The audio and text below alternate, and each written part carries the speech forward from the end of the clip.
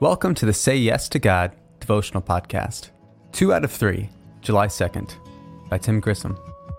Ezra had set his heart to study the law of the Lord, and to do it, and to teach his statutes and rules in Israel. Ezra chapter 7, verse 10. Ezra sounds like the type of leader we need.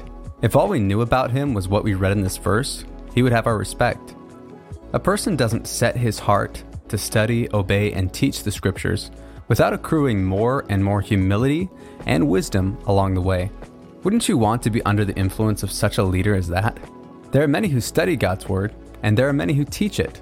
But together these form a person who is no more than 2/3 of a spiritual leader.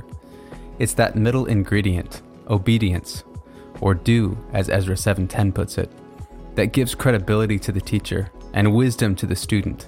A 3/3 leader. 2 out of 3 just isn't enough.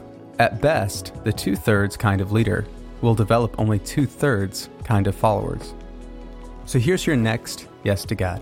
Pray for those in leadership at your church that they will be 3/3 all in kind of leaders, and pray the same for yourself.